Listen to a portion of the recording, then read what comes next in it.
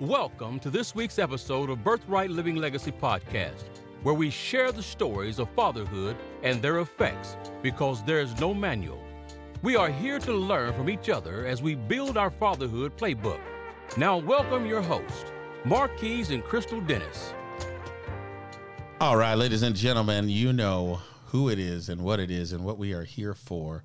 Just wanted to take some time to be able to do this wonderful introduction. You know, my favorite person to introduce into this wonderful, wonderful podcast. Ladies and gentlemen, put it up for my rib, my wife, the lovely Crystal Dennis.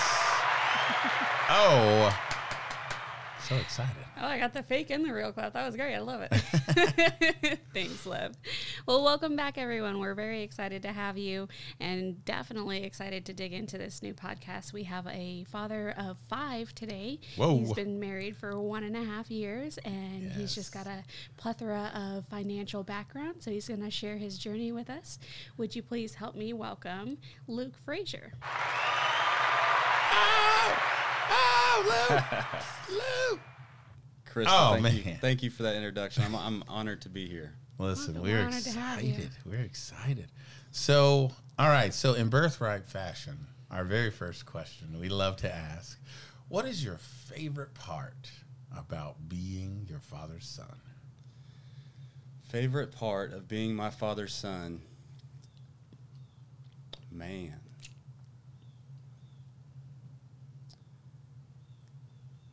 It would be living up to my father's way of making the world a better place. Wow. Right? Right. We can all take our part in doing just that in our own way, as big as, the biggest things that you can imagine, and even in small ways. Yeah. And that's something that was very important to my dad, and he treated everybody with the respect that people deserve, and I'm proud to carry on the things that he's taught me and instill that in a future generation and continue that to go down our line. Wow. So is your dad still around? No, Dad passed away suddenly whenever I was in college. So, Sorry. yeah, it's going to be a part of the story that I love to share. Go ahead. Go right in. Yeah, so I grew up in Skiatook. Okay. Small town near Tulsa here, and grew up playing sports and hunting and fishing and outdoors. He was a game warden, so I had the perks of getting to hunt and fish and some pretty neat places. So that was really fun, and he was super supportive. When I got home from school, he was out there playing catch with me, throwing me batting practice, Really? Shooting hoops in the driveway. And I'd stay out there until the sun went down. Wow. And he wouldn't go in until I would, And so he was there to support me, and that's something that I've carried over to my children as well. Trying to get them outdoors more, and it's harder in today's society. Everything is so electronical and online and phones and games, and it's sometimes a struggle. Yeah. But I think it's really important to get kids outside and to get them active and explore the outdoors and go fishing and do things like that, because God put so many things on this earth that is just amazing, and you can see God's work in the outdoors, and just how can you talking to her heart right now. How can you deny God when you see these sunsets and Thank you. beautiful mountains and all the various wildlife out there? It's amazing. See, you're better than me. I think of ticks and fleas and mosquitoes. I'd be like, nah, I'm cool. But you got to have the bad part to appreciate the good in anything in life, right? Absolutely. So, giving a little context for those that aren't here in Tulsa, in the Tulsa area, Skiatook, when you graduated, let's say, how big was it for your graduating class? I believe I graduated with a little over 100. Okay. 100 in my graduating class, so relatively small. What sports did you play? So it's going to be an interesting part of the story. I grew up playing football, basketball, and baseball mainly. Also golfed and did a few other things. But when I was a freshman in high school, I was young for my age. I matured late, and looking at those guys that were playing football, I was like, I'm going to get out there and I'm going to get killed, you know, and it really tore me up not to pursue that. But I did focus just on the basketball and the baseball side throughout high school. From there, I went to Northeastern Oklahoma A&M in Miami, and I played 1 year of baseball. During my time there, I broke my wrist, and I never had the same batting speed or anything. And so I ended up transferring to Oklahoma State, and it was the first time in my life I wasn't in a structured athletic, you know, and I kind of found myself being lost, really. Really? Yeah, and this crazy idea started in the back of my head that, you know, if I would have been held back a year, or if, you know, certain circumstances would have played out differently, I had the athletic ability, and I knew I was stubborn enough and hard-headed enough to, you know, be a football player, maybe at a small school somewhere. But just with that small thought, it just, for whatever reason, it consumed my life. Like, I started working out, and at OSU, I was fortunate because my roommate was a high school quarterback, so we'd always go out and I'd run routes and he'd throw me, you know, balls and things like that. So at my second year at OSU, I ended up walking on. And one of the really cool parts about this was when I told my friends, and especially when I told my dad. You know, my dad was so supportive of me, and he, up to that point in my life, anything that I set my mind to, I was going to achieve, right? Right. But I remember when I told my dad, hey, I'm going to walk on at OSU, and I haven't played a down of high school football. Wow. And he was supportive of me, but I saw that look of, seriously? Yeah. You know? Yeah. And I got that look from a lot of people, and that's one of the things that fueled me. But long story short, I walked on. I made it through the grueling cuts and, you know, all the things to make it onto the team, and then put in my dues on the scout team, and put in the hard work for a year. And the second and third year at Oklahoma State, I received a full athletic scholarship. Really? Come So on. did you play with Jeremy? Yes. Oh, wow. Yes, I That's did. awesome. Yeah, So that's Jeremy's the board president of Birthright, and he actually introduced us. Yes. So I'm excited about that. That is where I met Jeremy. So quick question, just for, you know, framework and context of your home life. Was mom in the picture as well? Yes. Okay. And did you have siblings? I did. In a way, I had a sister that was 15 years older than me. So, Okay. You know, she was always around, but being that age difference, she was off to college and then in the career world when I was really growing up. So, had a sister, but quite a bit older, and didn't get that true, you know, sibling bond where you live in the same house every day. Yeah, and you definitely weren't following her around. For sure. Yeah.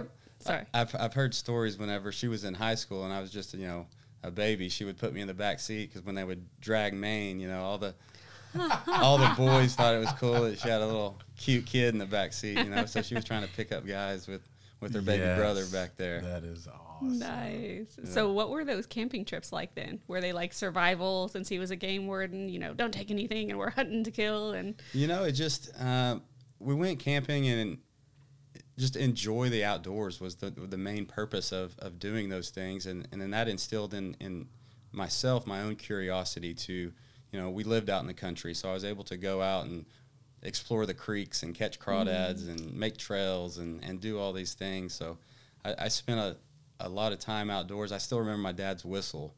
He could whistle louder than any man. I could be a mile away and I could hear this man whistle. And that was time, you know, it was time to come home for dinner, right? Yeah. So yeah, it was a lot of hunting and fishing and enjoying the outdoors with my dad. Some of my greatest memories. Yeah. Really. Wow. So just a quick transition before we get into the story. What's your favorite part about being a father? Man, there's so many just blessings from being a father. Yeah.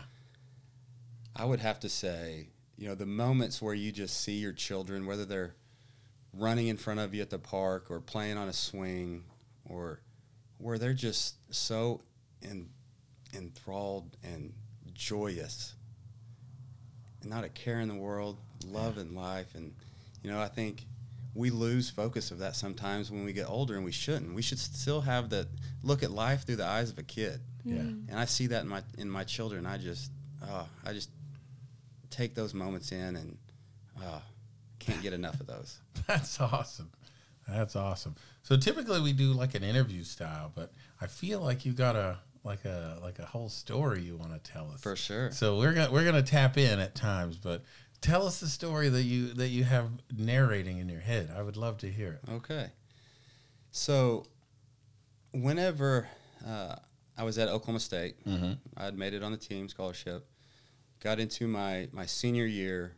My father, which he was my hero, right? I mean, just loved the man, came down with pancreatic cancer, right?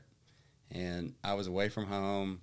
He was being taken care of, but I didn't see him as much as I wanted to. And the last time I spoke to my dad, you know, I think it was during season. I was playing ball, and I came home after a game. I think it was on a Sunday, and sat down next to him. And that last conversation, I so vividly remember him saying how proud he was of me. Wow. You know, he said, that first time that you ran out onto that field gave me goosebumps. Yeah.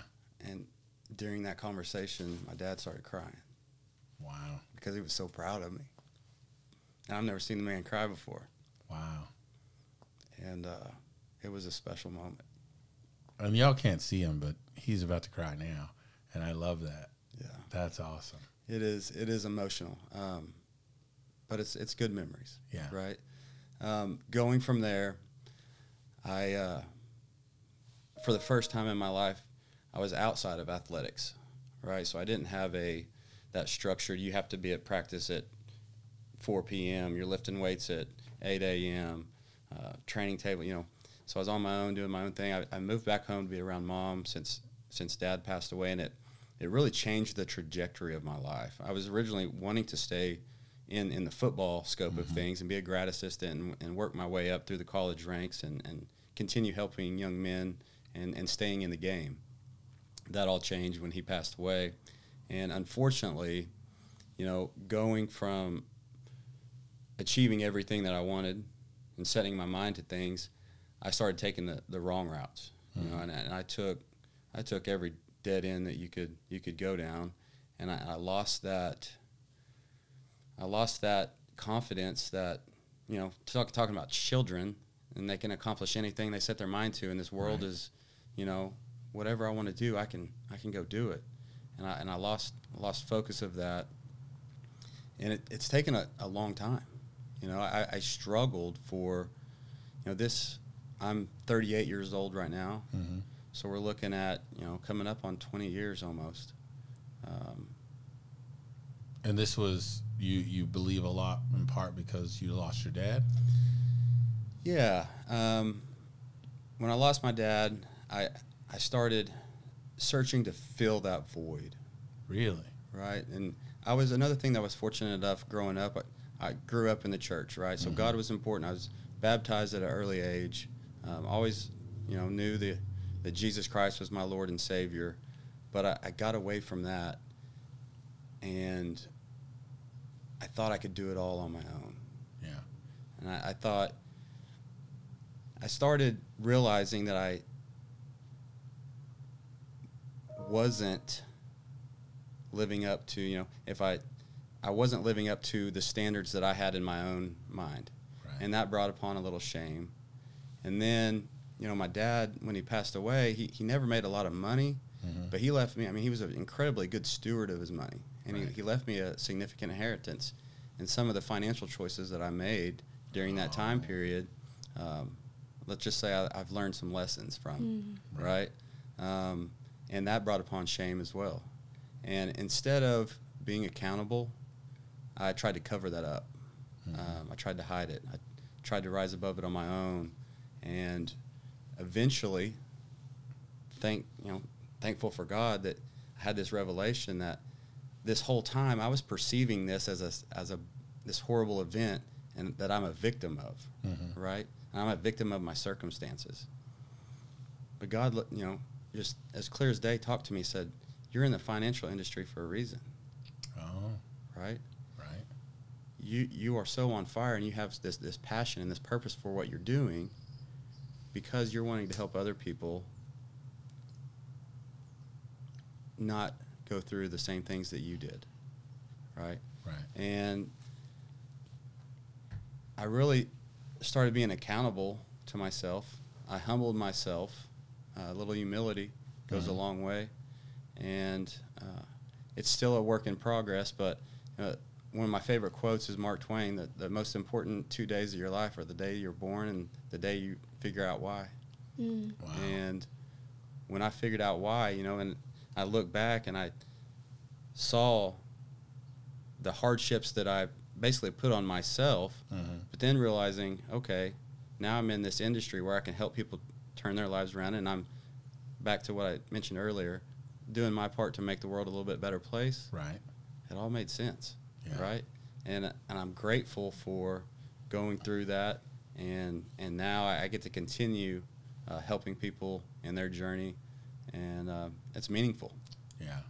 So I do want to ask you something, because you had mentioned, your dad being extremely proud of you, and you having him as a support system throughout your life, right? Up until that point that he left.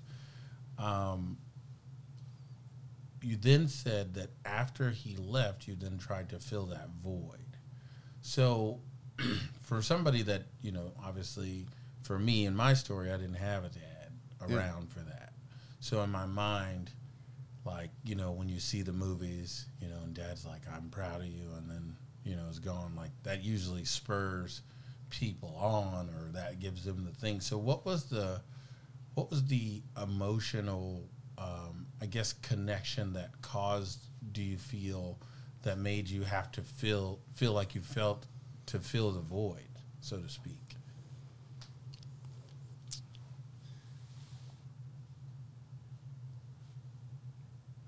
I would say that I felt that there was injustice done, that it wasn't fair. And I just wanted to escape, maybe. Oh, okay. So maybe void. I mean, there was a void that I was trying to fill, but when I escaped, I did all the wrong things, instead of going to God, all of our Father, and what he wants us to, what has he provided us, and what do we need to provide our children? It's love, right? And validation. Right. And maybe that was the void that I was missing, that I was trying to fill. Right. Yeah. Yeah. That's powerful. I mean, like I said, for me, even just this weekend, I went to an event where that validation was a topic, and not having my father to be the person to give me that was painful, to think, man, I never had anybody to care that much for me.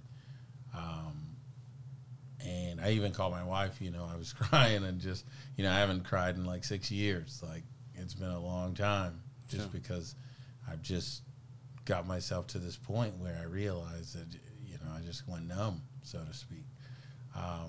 But, you having that experience, like, say, a Mike Tyson did with Cus D'Amato when he died, it's just like you're trying to numb that pain,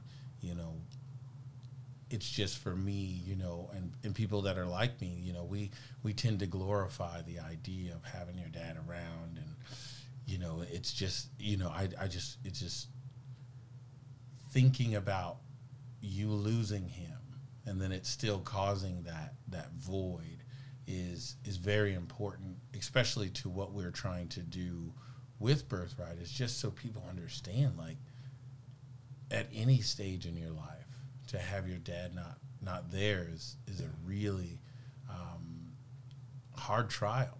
Yeah. That's a really painful thing. I'm glad that your purpose was being able to be realized out of that. Same for me, with my dad not being around, with me not being in my children's life, it made me realize, like, not only did my dad not fight for me the way that I felt, but then to have to realize that I didn't do it either. You know what I mean? It was just like, oh, Right. You know, I can't throw stones because it's like, yeah. You know what I mean? And as I'm contemplating with my wife to enter the battle of a lifetime, you know, to fight for my children and to fight for, you know, just to be involved, it's just like, man, to be able to have the experience that you had. So anyway, sorry to go all into that. It gave me a thought that, you know, I wanted to honor him so much because of what he did for me. Mm-hmm. And I put this perfection image in my head of what I needed to be in order to be perfect, and what I needed to be in order to honor him. And nobody on this earth is perfect, right? It's an unattainable goal. Absolutely. And it's dangerous because if you have that mentality that you need to be perfect, there's going to be a point in time where there's something that's going to come in and crack. Yeah. You know, talk about like a dam on a lake. If you get a crack, you know, it's just going to spread further and further and further until the whole lake spills out. And one of the revelations that I finally came to was you should embrace the beauty in imperfection, right? Because we're all imperfect, but we can use our stories and the lessons we've learned to then turn them into a positive. You know, you look at the Bible, it's riddled. I mean, God uses flawed people. Yeah. And you shouldn't cover that up. Yeah. You shouldn't try to hide it. You should use it. Yeah. And I finally started using it. Yeah. You know, it took me several more years than I would have liked. But talk about that day that I realized why I was born. Yeah. That's a great feeling. So how did you figure this out before you became a father or during? So I would say after. Okay. After I became a father. I've been married twice. And so my first marriage, we had 2 girls, Tinsley and Briley, light of my life. They're amazing. But I think I was still trying to fill voids that whole time, right? And I was doing things for not the right reason. Didn't necessarily have God first in my life. And that puts a strain on things, right? When you're not being accountable, when you're trying to cover things up and trying to put this image out that you're perfect to the world, you know, it's not healthy, and it carries over to your finances and your emotional and your physical and just everything, right? And it took a toll on my first marriage. Yeah. And so I would definitely say that yes, it carried over, but you know, one of the things that we keep going back to is that I did finally understand that, and I use that, and I use my flaws, and I use my story with other people, and I also use it with my children.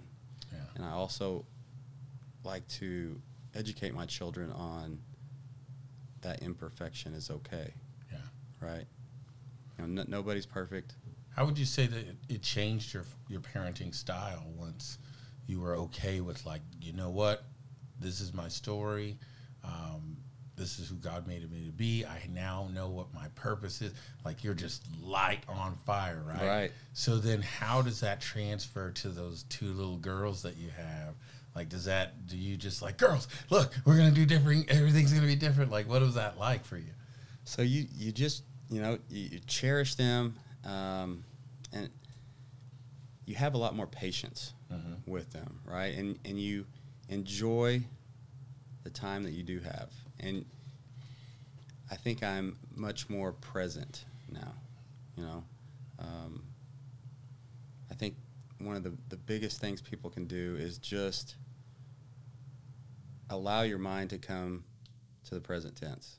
Enjoy the wind that's blowing right now. Enjoy the sun that's shining on your face. Enjoy your children playing, right? And don't, before I was, you know, so busy on work or trying to maintain perfection or whatever that I think I missed some of those moments with my children. Right. And now I cherish those moments with my children, and I am present with them. I am tuned in, and I'm just trying to make them the best kids that I can be and have as much fun as we can have. Nice. Do you notice, was there a difference in the way that you were able to interact with your ex-wife? Yes. So it was during this time, I still had that victim mentality, which is just, nobody wins. Right? And whenever you feel, even if it is unjust, whatever happens to you, if you take on that victim mentality, you're going down a dead-end road. Yeah. Because that leads to blaming others for your problems or not taking accountability yourself, and that leads to conflict and fight. And when you're pointing the finger at somebody else, they're pointing the finger at you. Yeah. And that is certainly not healthy for the relationship, but it's also not healthy for the children. And, you know, one of the things that I've done through the revelations of some of the things I talked about is I did go to my ex-wife and I said, hey, I'm sorry. Wow. You know, and because we all play our role. It takes two. Yeah. And I think just that simple gesture went so far in bringing us back together. And there's a long road to go to continue that. But we are on that road, and it feels really good. And the kids have noticed it too, right? You know, my oldest just last week said, I'm so happy that you and Mom are getting along, right? And no matter how unjust you feel, no matter how unfair it's been, just let it go. Yeah. Get along, help the children, put them in a healthy environment, and do the best you can, and be accountable for what you can do and what's in your control, and not worry about things that are out of your control. Yeah. That's dope. I mean, I can't tell you. Just being that you have in your lifetime been able to come to that realization of the responsibility of you as a man. So I know that you said you leaned a lot into God and in the church. Did you ever have any other male kind of companions or mentors that you look to kind of help you process this stuff? Or for sure, I've got a solid group, and it's very important what you just said. I learned lessons the hard way of trying to do it myself, and I don't know if that was for just trying to cover up and hide the shame and just be on my own and do it my way, but we're meant to go through this life with others. Right. And the more people that you can surround yourself with, the better off you'll be. And so whether it's coaches or, a group at work or whatever, you need that support around you. Yeah. And iron sharpens iron, right? So that's one of the things that I have embraced. And a big reason why I'm here is I want everybody to know that you need to plug in to a group. You need to have that mentor, that partner, or, seek it out. Find some people that will support you. Have that person that's always there for you, and go to them and be accountable, be honest, be transparent. And, if somebody's out there that doesn't have that person in life, I would love to help anybody out there. Yeah. And I know you would too. Absolutely. And I just think that's what life's about. It's supporting others, helping people, get through their own ordeals. And if we can share our story, and our story will help with that, and straighten some curves out along the way. Amen. Yeah. And that's why we do the fatherhood meetings. You'll get to experience one today. I'm excited. We do that so that we can, bring together, fathers. It's not circled around any, religious belief. It's not circled around any cultural beliefs. It's just, hey man, you as a father, what are you going through? What are some things that are happening in your world? Because sometimes, we don't realize how good of a job we're doing and put all that pressure and shame and guilt. Or sometimes they're doing things and, they don't realize that they are responsible. You can't say that, you're all of a sudden the head of the household and everybody's supposed to be the boss, listen to you because you're the boss. But then if everything is in chaos, that's your fault. For sure. And it's just crazy to me how people disconnect those thoughts. So, it's different when you have a group of like-minded people, like you're saying, to be able to go through life with, because they can call you on your stuff, you know? The support is unbelievable as far as something that's beneficial to people, but also the accountability factor, right? To have somebody that you don't have to cover up. You don't have to, shade your story to fit, and you can just really, because just like you said, whether it's going through financial trouble or a divorce or whatever situation you're in, if you peel away enough layers, you're going to be looking at a mirror. Yeah. Right? Yeah. And that's where I finally got to is looking in that mirror and accepting, I'm not a victim of circumstances. I control my circumstances. Right. So where do we go from here? Yeah. That's huge. Wow.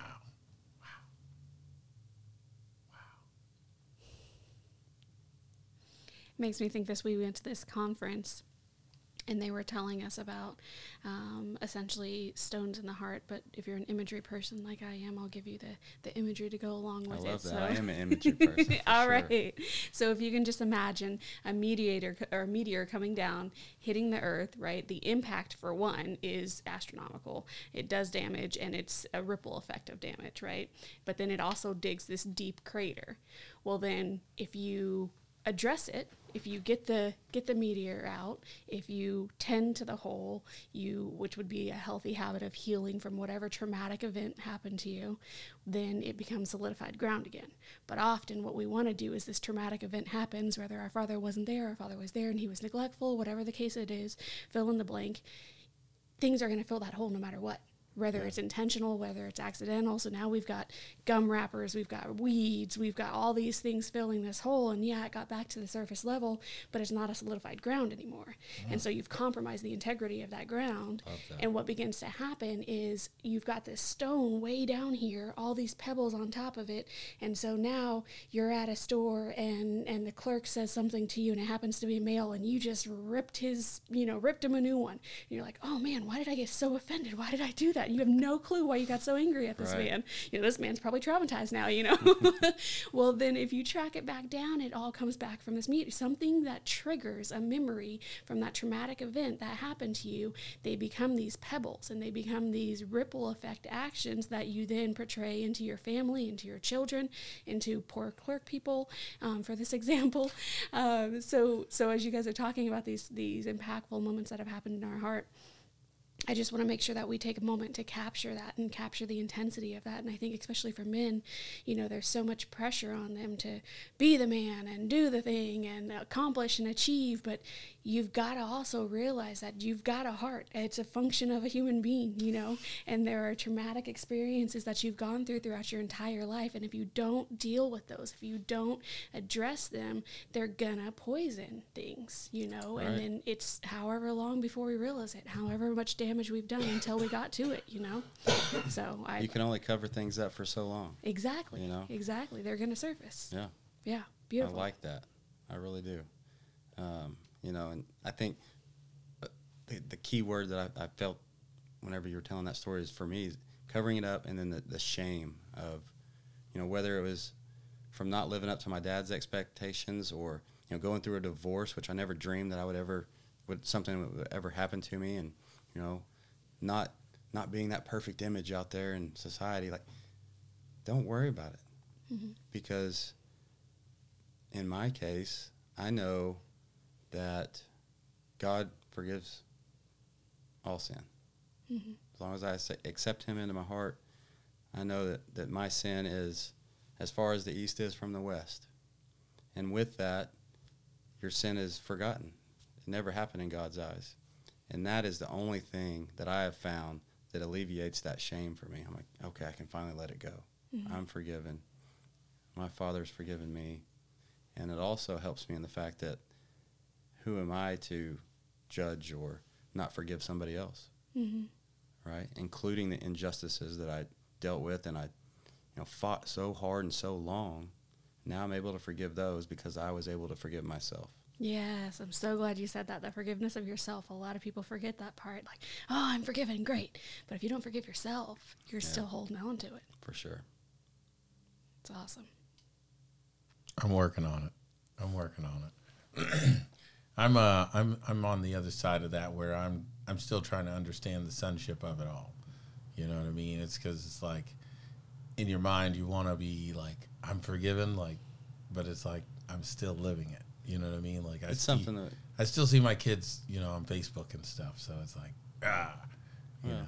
We'll always work on it every day, and you know that's something that I've realized in my current marriage that I still have tendencies, and there's still things that have carried over, and I have to stay plugged in every day. I have to be surrounded with other individuals that are better than me or that support me, and I have to continuously plug into, you know, I'm big on podcasts, and you know, Craig Groeschel, Andy Stanley, Ed Milet, you know, people that will continuously put positive thinking in your mind, and then also, you know, with the groups that you call your friends. Yeah. You want to be very selective with those people, and you want to make sure that they are there for your best interest. They're going to support you, and that you can be yourself with them and be up front, and they'll make you better.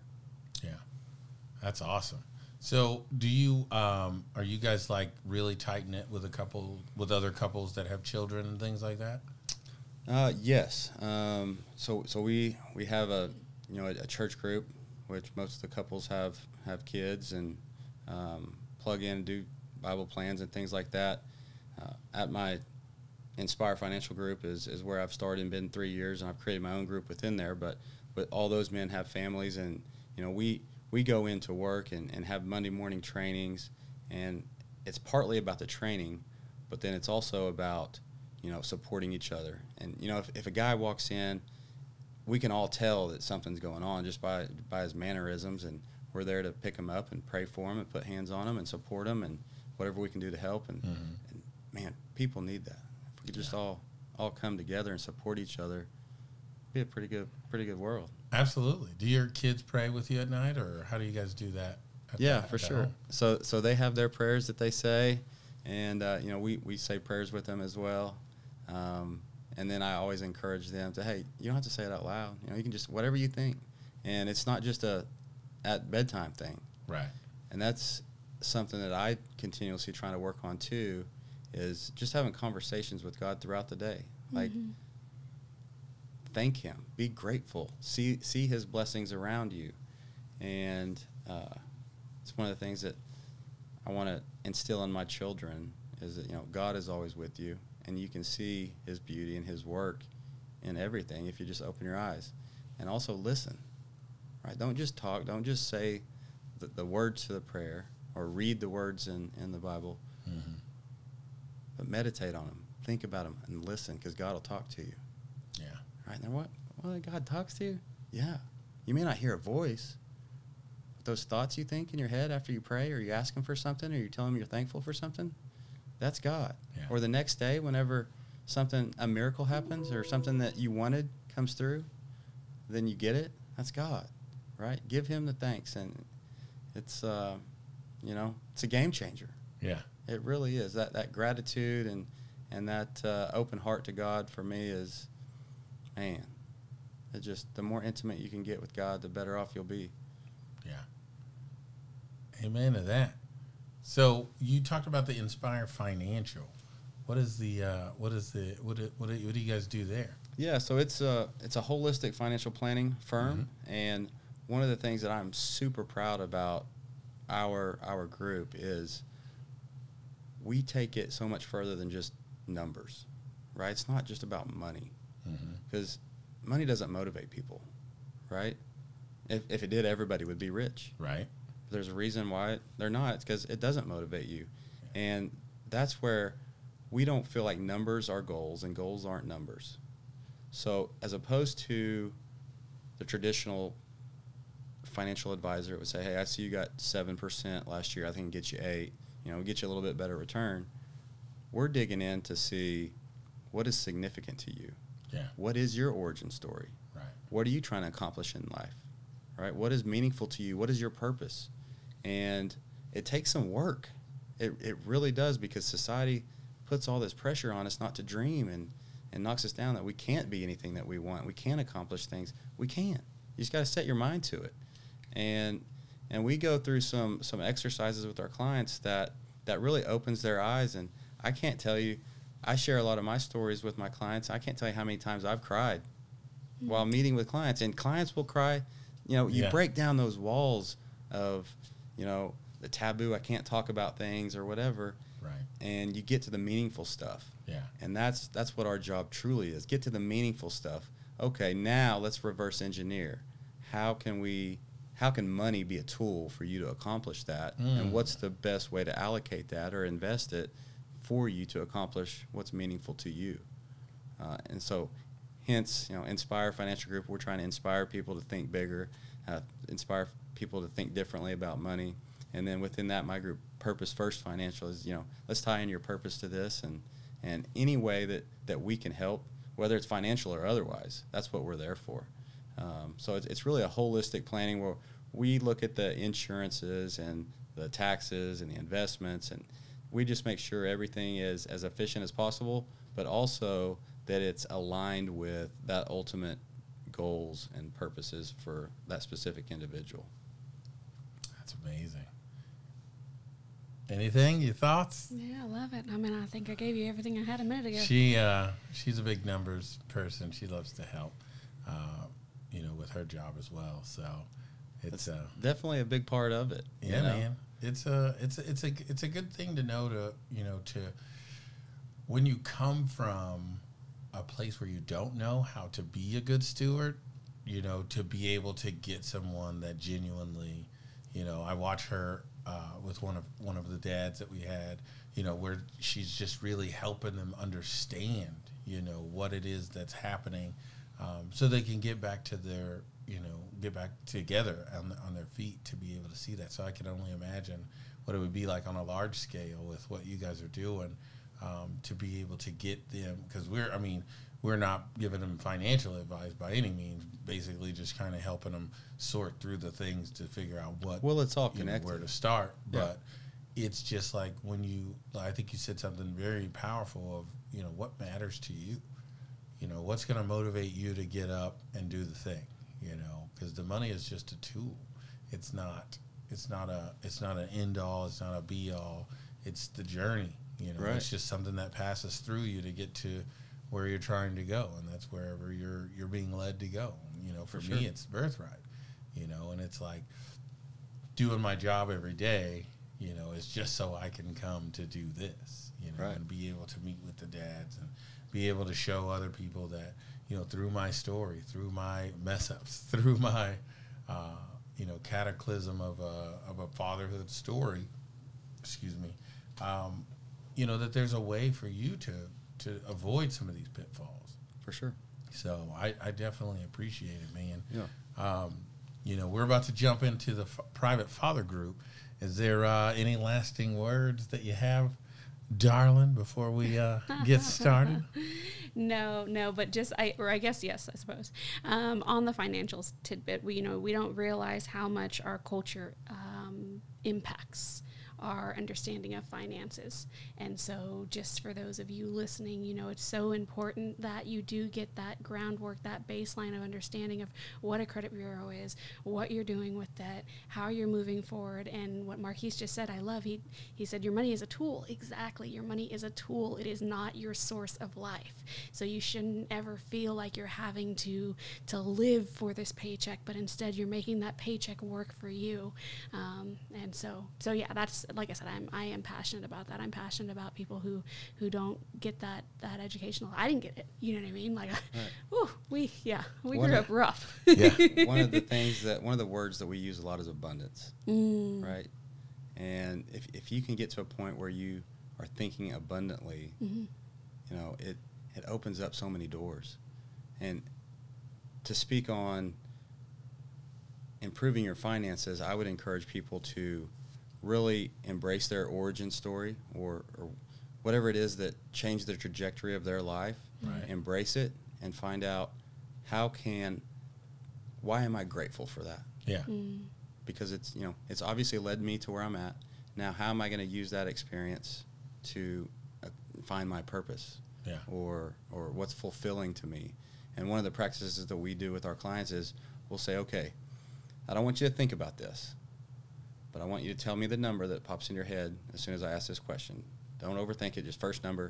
And I'll say, when are you going to die? And I have them write that number down. I said, okay. So say it's 85. Right. So, all right, we're going to go to 84. You know you're dying at 85 at this point, but you're 84. You've got 1 year to live. How do you ideally foresee yourself living that year? And we'll have them write down, financially, where are they at? Physically, how are their relationships? What are they wanting to do? And they write all these things down. And then I say, okay, well, if you're living that life and you're able to do all those things, you've probably got more than a year to live, right?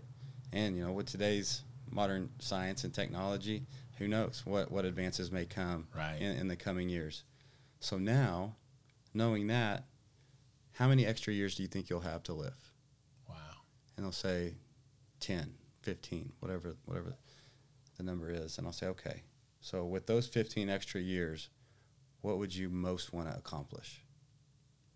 And so they'll go in and they'll write some things down, and we'll take that and then come back to, why can't we start doing things now to help you start that process? Right? And that's where we start tying in the financials, and that helps us better find ways to invest, or have you invest in yourself or the business or whatever that meaningful thing is. Yeah. We're going to align everything towards that. Yeah. Well, that's awesome. What was your number? I know you did it. Oh, the number? Yeah. Oh, man, you don't want to hear my number. Well, now I do, especially. Geez. It wasn't 85. I can tell you that. Oh, man, I got about abundance. I got about 3 years left. So no, just kidding. I have no idea. I was in the 70s. I think it was like 72 or something like that. Nice. But it wasn't 80. I got 78. But the second part of the exercise, it was like 110. So he gained 40 years to accomplish some big time things. I'll take it. Right. Well, thank you guys so much. We're about to jump in the fatherhood group. Feel free to join us on Birthright Living Legacy on Facebook, on Instagram. And if you're here locally, we're definitely going to be having our meetings every other Thursday. Watch for the calendar events. And 7 p.m. 7 p.m. So until then, we will see you on the next time. And here's looking at you, kid. Birthright Living Legacy needs your help, as we are on a mission to help fathers who are needing to overcome obstacles to see their children. We are preparing to provide curriculum, counseling, and family law assistance for any of our fathers. We will also have many fun events to participate in with their children as we build a fatherhood community. Partner with us on Facebook or Instagram, and go to our website at brlivinglegacy.com and go to our donation tab on the bottom of the page to make a contribution. For any questions, contact us on any of our platforms, as we would love to help. Birthright Living Legacy, changing lives one father at a time.